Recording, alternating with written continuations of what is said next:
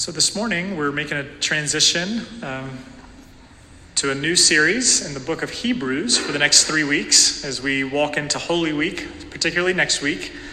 We're going to be doing a short series on Hebrews 11 and 12. And so this morning our scripture reading is going to come from Hebrews 11. And we're going to look just at the first 3 verses for the scripture reading before hearing it taught more on. Would you hear the word of the Lord? Hebrews 11, verses 1, 2, and 3. Now faith is confidence in what we hope for and assurance about what we do not see. This is what the ancients were commended for. By faith, we understand that the universe was formed at God's command, so that what is seen was not made out of what was visible. Amen. This is the reading of God's word. Let me pray for us one more time as we transition to the sermon. So I invite you to pray that God would speak to us this morning through his word. Heavenly Father, thank you for giving us the words of Scripture. We pray this morning that they would find a soft place in our heart, that the words of the Holy Spirit would be the resonating words this morning, that they would find a place in our heart to teach us and to show us your beauty. It's in Jesus' name we pray. Amen. All right. I'm interested this morning as we start this new series. This new series is entitled Fixing Our Eyes on Jesus. And so it comes from Hebrews 12, which we're going to get to mostly during Holy Week. So I'll get to that part in just a moment. But let me just explain a little bit about this phrase, fixing our eyes on Jesus, because we're going to learn a little bit more about that through the scriptures. But it kind of spins off of another phrase or a couple of phrases that we often use in the world today. So a couple of phrases came to mind this week for me that I want you to consider. Think about the last time you said some of these phrases. I couldn't take my eyes off it. Or my eyes were glued to it. Or I just simply couldn't look away. I want you to think about, when was the last time you said something like that? Like, I just couldn't take my eyes off of it. I had to keep watching it. My eyes were glued to it. Kind of like when everything else in the world seemed to fade to the side and now nothing else mattered except what was right in front of you, what you had your eyes fixed on. So it could be maybe a spectacular sunrise you saw recently. Or if you're Pastor Stephen, maybe a really good basketball game that was on TV recently. I just couldn't turn the channel. Or maybe it's you went to see your child or your grandkid perform in a play and you knew their part was coming up and you didn't want to go use the bathroom because you didn't want to miss when they were coming up. Or maybe even to take a more serious tone, think back to 9/11, 22 years ago, whenever you first heard the news and you turned on the TV and you just couldn't turn the channel because you didn't know what was happening and your eyes were glued to it. Honestly, as I began to kind of think about those kind of things, I began to realize for my own life how rare it is that I'm able to keep my attention fixated on one thing at a certain time. I began to realize that there's very few instances that kind of catch my full attention like that anymore. And I think part of the reason is we live in such a distracted world now. There's so many things happening at one time, and you can find things that are wonder-induced things without actually having to experience it. So for instance, a sunrise, maybe you actually see a beautiful sunrise in the sky, but you also could just Google a picture of a good sunrise and see the same thing. Or that basketball game that's really important, maybe I could turn it off because I can just find it on YouTube later. Or, just go down the list. Being in the moment now is kind of hard to do. With the smartphone and with distractions and with a fast-paced world, it's very hard to be present on one thing in the moment. I would say, in short, one of the sneaky things that our world has gotten really good at, that's probably not to our benefit, is multitasking.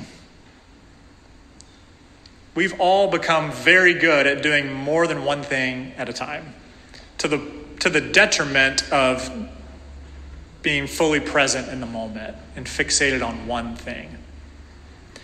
I just did a quick, speaking of Google searches, I did a quick Google search this week on multitasking. I just was interested to see what people were saying about, is multitasking a good thing or a bad thing? Because most of the time I hear it used, it's in a positive way. It's like, oh, it's good. You're getting more things done all at once.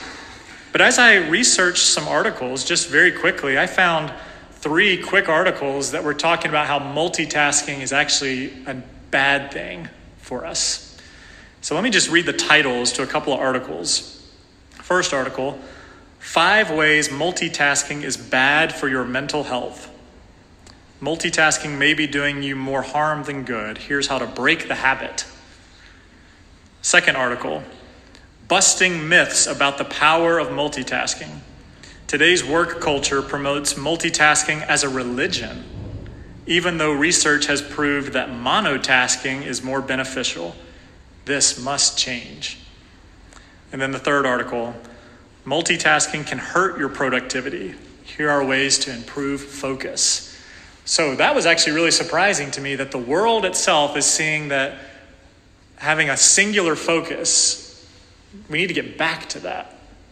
We need to learn how to fix our eyes on one thing at a time, because maybe multitasking is more of a curse than it is a blessing. Maybe it's more of a problem than it is a solution. Maybe being efficient and doing multiple things at once isn't as important as just dwelling on one really important thing.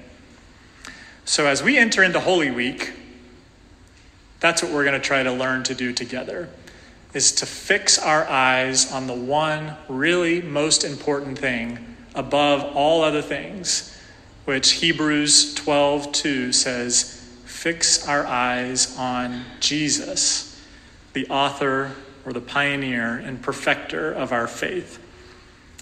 For the Christian person, nothing else ultimately matters apart from Jesus. He is the central aim and goal of life. And yet, in a multitasking world, it's so easy to have Jesus plus. So the call for us these next couple of weeks is to just, how do we fix our eyes on the one thing? On the ultimate thing that is most important.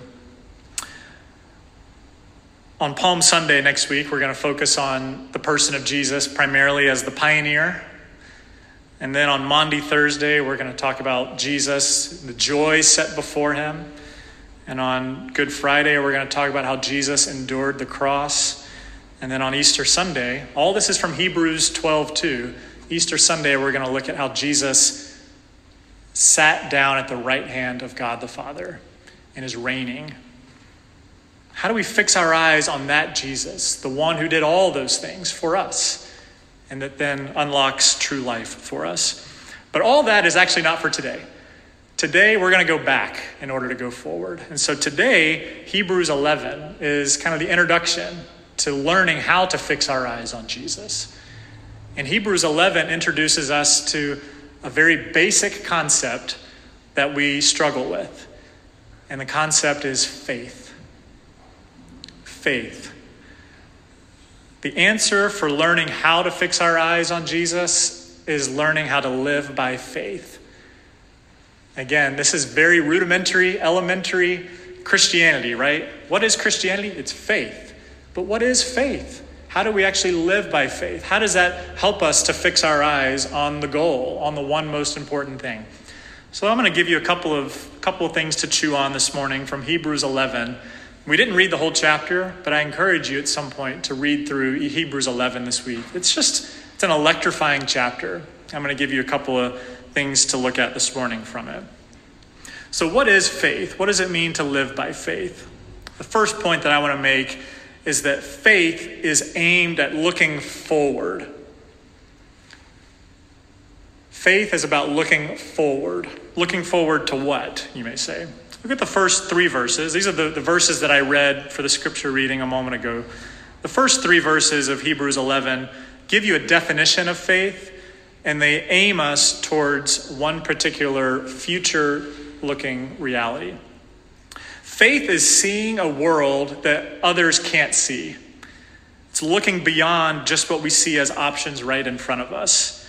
So Times Square, maybe some of you have been to Times Square in New York City before, but it's a sensory overload experience. If you're standing in the middle of Times Square, you just see lights and advertisements and TV screens and people and moving cars. There's just too much to look at all at once. Those are all things that are around us that we can see in this world. Next week, actually, I read that at some point early this upcoming week, you're going to be able to see, if it's a clear night sky, you're going to be able to see 5 planets in the sky. You're going to be able to see Jupiter, Mercury, Venus, Uranus, and Mars if it's a clear night sky. No telescope required. You can see literally other worlds in the sky. But that's not the other worlds that faith is inviting us to see. The other world that faith enables us to see is the spiritual reality of what life really is supposed to be like, a place of ultimate perfection and hope. Faith gives us the eyes to see that. So in the words of Scripture, it says here, faith is confidence in what we hope for. So step 1 then is identifying, what do you hope for? And for people, or for especially Christians, the hope is for a best case scenario existence, a place where there's no pain, a place where there's no suffering, a place where everything makes sense and is perfectly put into order and is right. For Christians, hope is not just wishing something would happen. Hope is the reality of a new place, of a new reality, of a fulfilled, redeemed, new heavens and new earth, where the kingdom of God is coming and everything is redeemed for good. As one author says, everything sad comes untrue in that place of hope. Gone with the old, in with the new. That is the hope, if we were to identify it deep in our hearts. Now, how do you have confidence in that? Because that's what the definition of faith is. Faith is the confidence that actually is going to happen, that that's actually going to be here, that that's actually waiting for us. You notice here that faith is not hope itself. Faith also is not just wishing that something would come true. Faith has more solidness than a wish does. And faith also is not the place of arrival. Faith is what gets you the ability to have confidence in the hope that is coming. I know this is a bit tangled here, but to understand what faith is, we have to untie this knot here. Here's 2 practical ways that faith gives you confidence in what is to come. Faith places you something to live into, and faith actually moves you forward towards it. So think of it this way. Through faith, you experience a taste of the joyous, purpose-filled reality that you long for. So when you put your faith in something, you're actually beginning to live into it now before you actually arrive there. You dwell within the new world that you're actually longing for. You're saying that my life, as I'm experiencing it right now, is not all that there is. But it's more about what my life is for. It creates a new worldview. Faith itself becomes a confidence in what is to come. You begin to experience the tomorrow today in part. Now that still may seem a bit vague, so let's go to the next part. Faith enables you to move forward, to progress into that next something. Through faith, you actually inch every day a little bit closer towards hope. Towards the day, the capital D day. There's one author that loves to say, and he'll post it on Twitter almost every day, he'll say, quote, "Christian, today you're one day closer to heaven." Do you feel the confidence that that gives you just right when you hear that? You're actually one day closer to heaven today. That's faith. It's inching you forward towards that new reality. Faith is saying, this is going to happen. I believe that I'm one day closer, and I'm inching towards that. And I think your everyday life actually changes when you have that kind of perspective on your mind. I'm one day closer to my real home, to my real hope, to my real existence.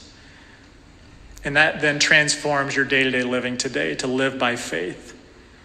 Martin Luther, the reformer, says that true faith is a living confidence in the goodness of God. True faith is a living confidence in the goodness of God, that what he says is going to happen will indeed happen. Now, Hebrews 11 also says that faith is not just confidence, but it's also assurance in what you can't see. Or that word assurance really is, you could translate it evidence, that your daily life is actually the evidence of what is to come that you can't see. So faith is not blind in that sense. Faith is actually alive. Faith is being lived out through you so that you become the evidence to the people around you. And the church together becomes the most resounding evidence of what is to come. Faith is what is given to those who want to see beyond what they really can only see in part today. C.S. Lewis just has a great quote that I think brings this to light. He says, "If I find in myself a desire which no experience in this world can satisfy, the most probable explanation is that I was made for another world." Faith, then, is the evidence or the argument that what is invisible to us is actually still true. Though we can't see it, it is coming. Without faith, you can say nothing is known for sure, or nothing else is coming, nothing is guaranteed. But with faith, tomorrow's hope becomes unlocked, and your faith is alive. It's the evidence itself. The hope of tomorrow is impossible without faith. And so when you begin to understand faith this way, that faith actually gives you eyes to see another world, then, like we sang earlier, the things of this world will grow strangely dim in the light of his glory and grace. Your perspective, your eyes literally begin to change, I think, and you see things differently here. Faith is seeing another world, but with new eyes, a new lens. Your circumstances may not change, but you view them differently. Another theologian, A.W. Tozer, faith is the gaze of a soul upon a saving God. So that's the first big point for us. Faith is seeing a new world, new eyes to see. Second point, and this is again where Hebrews 11 just takes off. And we're not going to have time to read it all today. But if you read from verse 4 all the way through verse 40, you get 28 plus examples of people that lived by faith. And this is the point I'm going to make, is faith involves looking around at others around us. So, I don't know, there's 50 people or so in this room today. Faith involves us looking at each other and learning what it means to live by faith. But here's the catch: without comparing yourself with them. We learn about faith, evidence, from looking at each other, learning from each other, but without comparing our faith with one another. Learning to live by faith together. And that's really important that we remember that second part, because it's really easy to compare, right? It's like, well, my faith isn't quite as strong as that person's. Or, my faith's pretty good in comparison to that person. That's not what we're trying to do here. And so when we look at Hebrews 11, we see examples, unique examples of how people lived out their particular life calling in faithfulness to God. So let me just kind of give you some images to think about. Again, since we can't look at all the 28 plus examples, I was riding on the highway recently, and I got behind a construction vehicle. And oftentimes these construction vehicles will have something posted on the back of their car, and it'll say something like this: "This is a construction vehicle. Do not follow." And do you know why it says that? Because that, or they're going somewhere where you're not supposed to go. Like, they're going to make a left turn onto the dirt path to create a road for you to one day go down. But you shouldn't follow them down that dirt path because you don't have the same kind of vehicle they do. And they're going before you to pave the way so that one day you can do what they're doing without the need of the huge vehicle. And so there's a couple of warnings in an image like that. One is just to recognize, how do we learn from each other? You know, there's different roles that each of us have within the life of the church. And for a construction car, they're going to pave the way so that others can follow. So we are to learn, and we're to watch to see what they're going to do, but we're not to just mimic them. We're not to just copy them, because they have a different task and a different role than we do in our little Honda Accord or whatever we're driving, that we get destroyed by the potholes that they're going to go over. But also, there's this reality of, if you go down a path before you're ready, it may cause real damage to you as well. And so God knows that.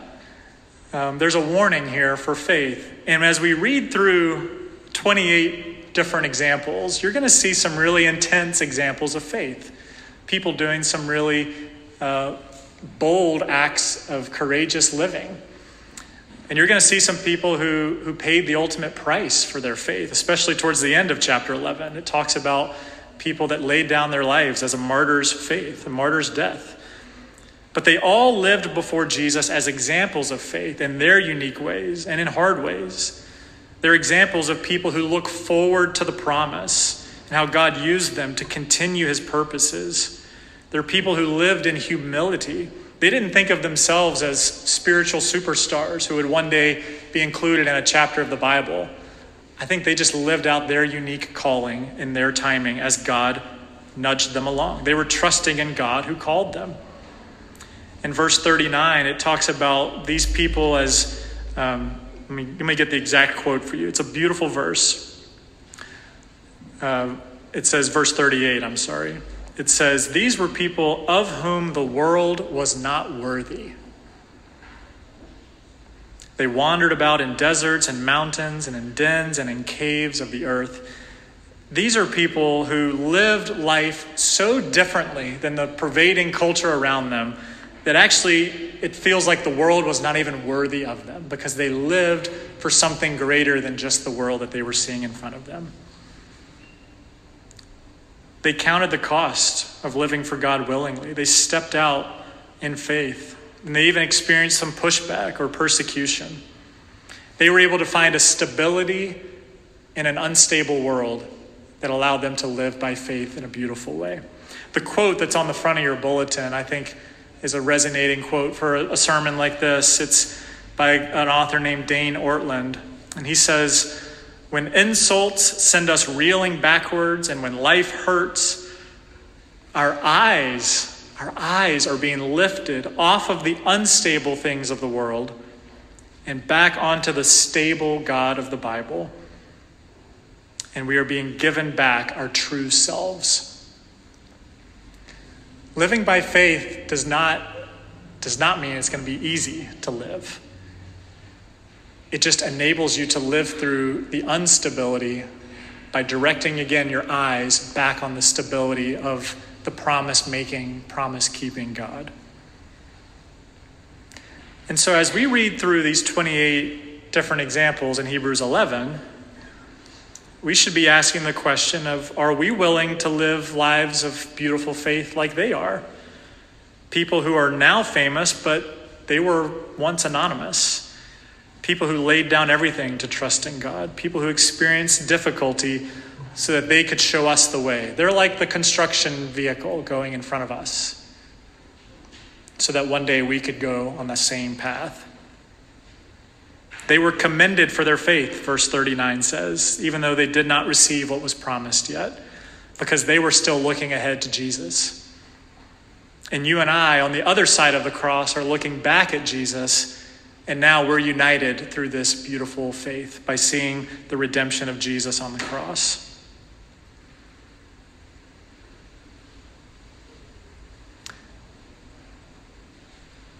Somehow we have to do this without comparing our lives to one another, but by encouraging one another as we approach the day. One pastor was commenting on Hebrews 11, and he says this. He says, Christians are not always rewarded the same in this life for their faith. He says, Abel was murdered, but Enoch was taken away from the world and didn't die. Daniel shut lions' mouths when he was in the lion's den, while others were eaten by lions in the Colosseum. Some of them were famous, others are forgotten. The point is to keep trusting, because one day God will reward us in full, no matter which life he's called us to live. But that's the life of faith. They were all pointing ahead to Jesus, who was, quote, better in verse 40. Since God had provided something better for us, that apart from us, they should not be made perfect.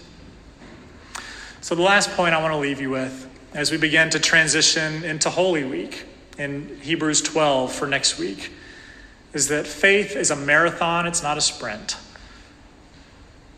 Faith is not just short sprints and then rest, short sprints and then rest.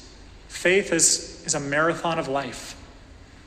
And part of marathon is taking rest, Sabbath rest. But a marathon also means that this is the entirety of your life. Hebrews 12:1 says, since we are surrounded by such great a cloud of witnesses, it says we are to throw off everything that hinders and the sin that so easily entangles. Meaning, stop with the multitasking of trying to do more and more and more, and make sure you're focused on the singularly most important thing, which is following Jesus. Throw off everything that hinders, the things that are not even necessarily sinful, but the things that are just extra weights or extra burdens or impediments to your journey. Think about a hiker who's packed a backpack to go on his journey, and he's just packed really unnecessary heavy things that are holding him back. The author of Hebrews is saying, for your spiritual journey, throw out the heavy things from your backpack that you don't need. Keep the essentials, and walk towards Jesus in faith. And especially throw off the sin that entangles, the sin that gets all twisted up into your life, that throws you off track, that traps you, and that makes you trip and that makes you stumble. Do everything you can to throw those things to the side. And instead, run with perseverance the race that is marked out for you. I really think that the New Testament theme that is most overlooked is this theme of perseverance. That if you read through the New Testament, you see words like perseverance, continue, abide, remain, be steadfast. It's all different English words, but it's all the same idea of continue on, persevere, endure, run the marathon of faith, and do it together with others around you. There were runners out in front of the church this morning running a long race, longer than what I'd like to run this morning. And it just was an image, even walking into the church building today, of just as we exercise our physical legs, so we exercise our spiritual selves as well.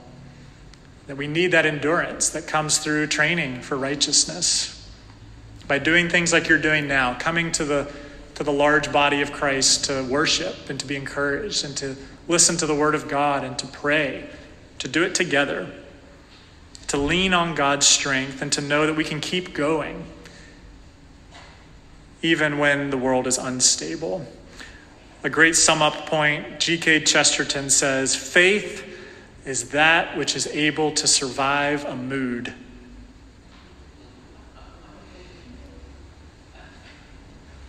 A lot of us are moody people. Faith survives your mood. It provides that stability for you. Final story for you.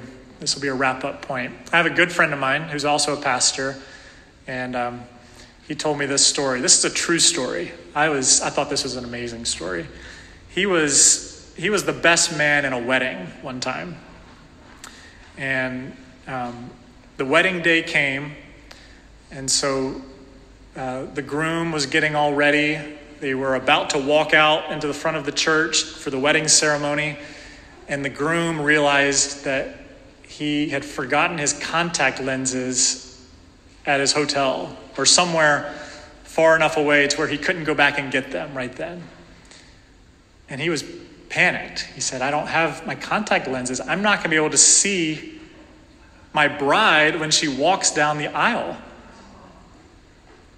And it just so happens that the best man, my friend who's telling the story, had the same prescription contact lenses as his friend, and he literally took out his contacts, gave them to the groom so that he could wear them for the wedding ceremony and see his bride walk down the aisle. Now, that's an image of the church so that we can help each other to fix our eyes on Jesus. As we walk into Holy Week and we learn more about who Jesus is, the pioneer and perfecter of faith, may we have that same kind of beautiful humility that my friend showed by giving literally his sight to his friend. That's what the church does. That's what we do together. We are saved by grace through faith in Christ alone. So let's walk forward in faith together. Let me close us in prayer and we'll sing, Be Thou My Vision. Heavenly Father, we want to pray at the end of the service today that we would somehow learn how to live by faith. That our eyes would be fixed on you. That you would give us a new ability to see what we really can't see in front of us. It takes a whole new set of lenses to see your plan unfolding in the world, to see what Jesus has done for us. And so as we walk into Holy Week and into Easter, where we have so much spiritual expectation for the meaning that it gives to our life, we want to see it. We want to understand it. We want to have our lives changed. So give us faith that we don't have in and of ourselves. We ask all this in Jesus' name. Amen.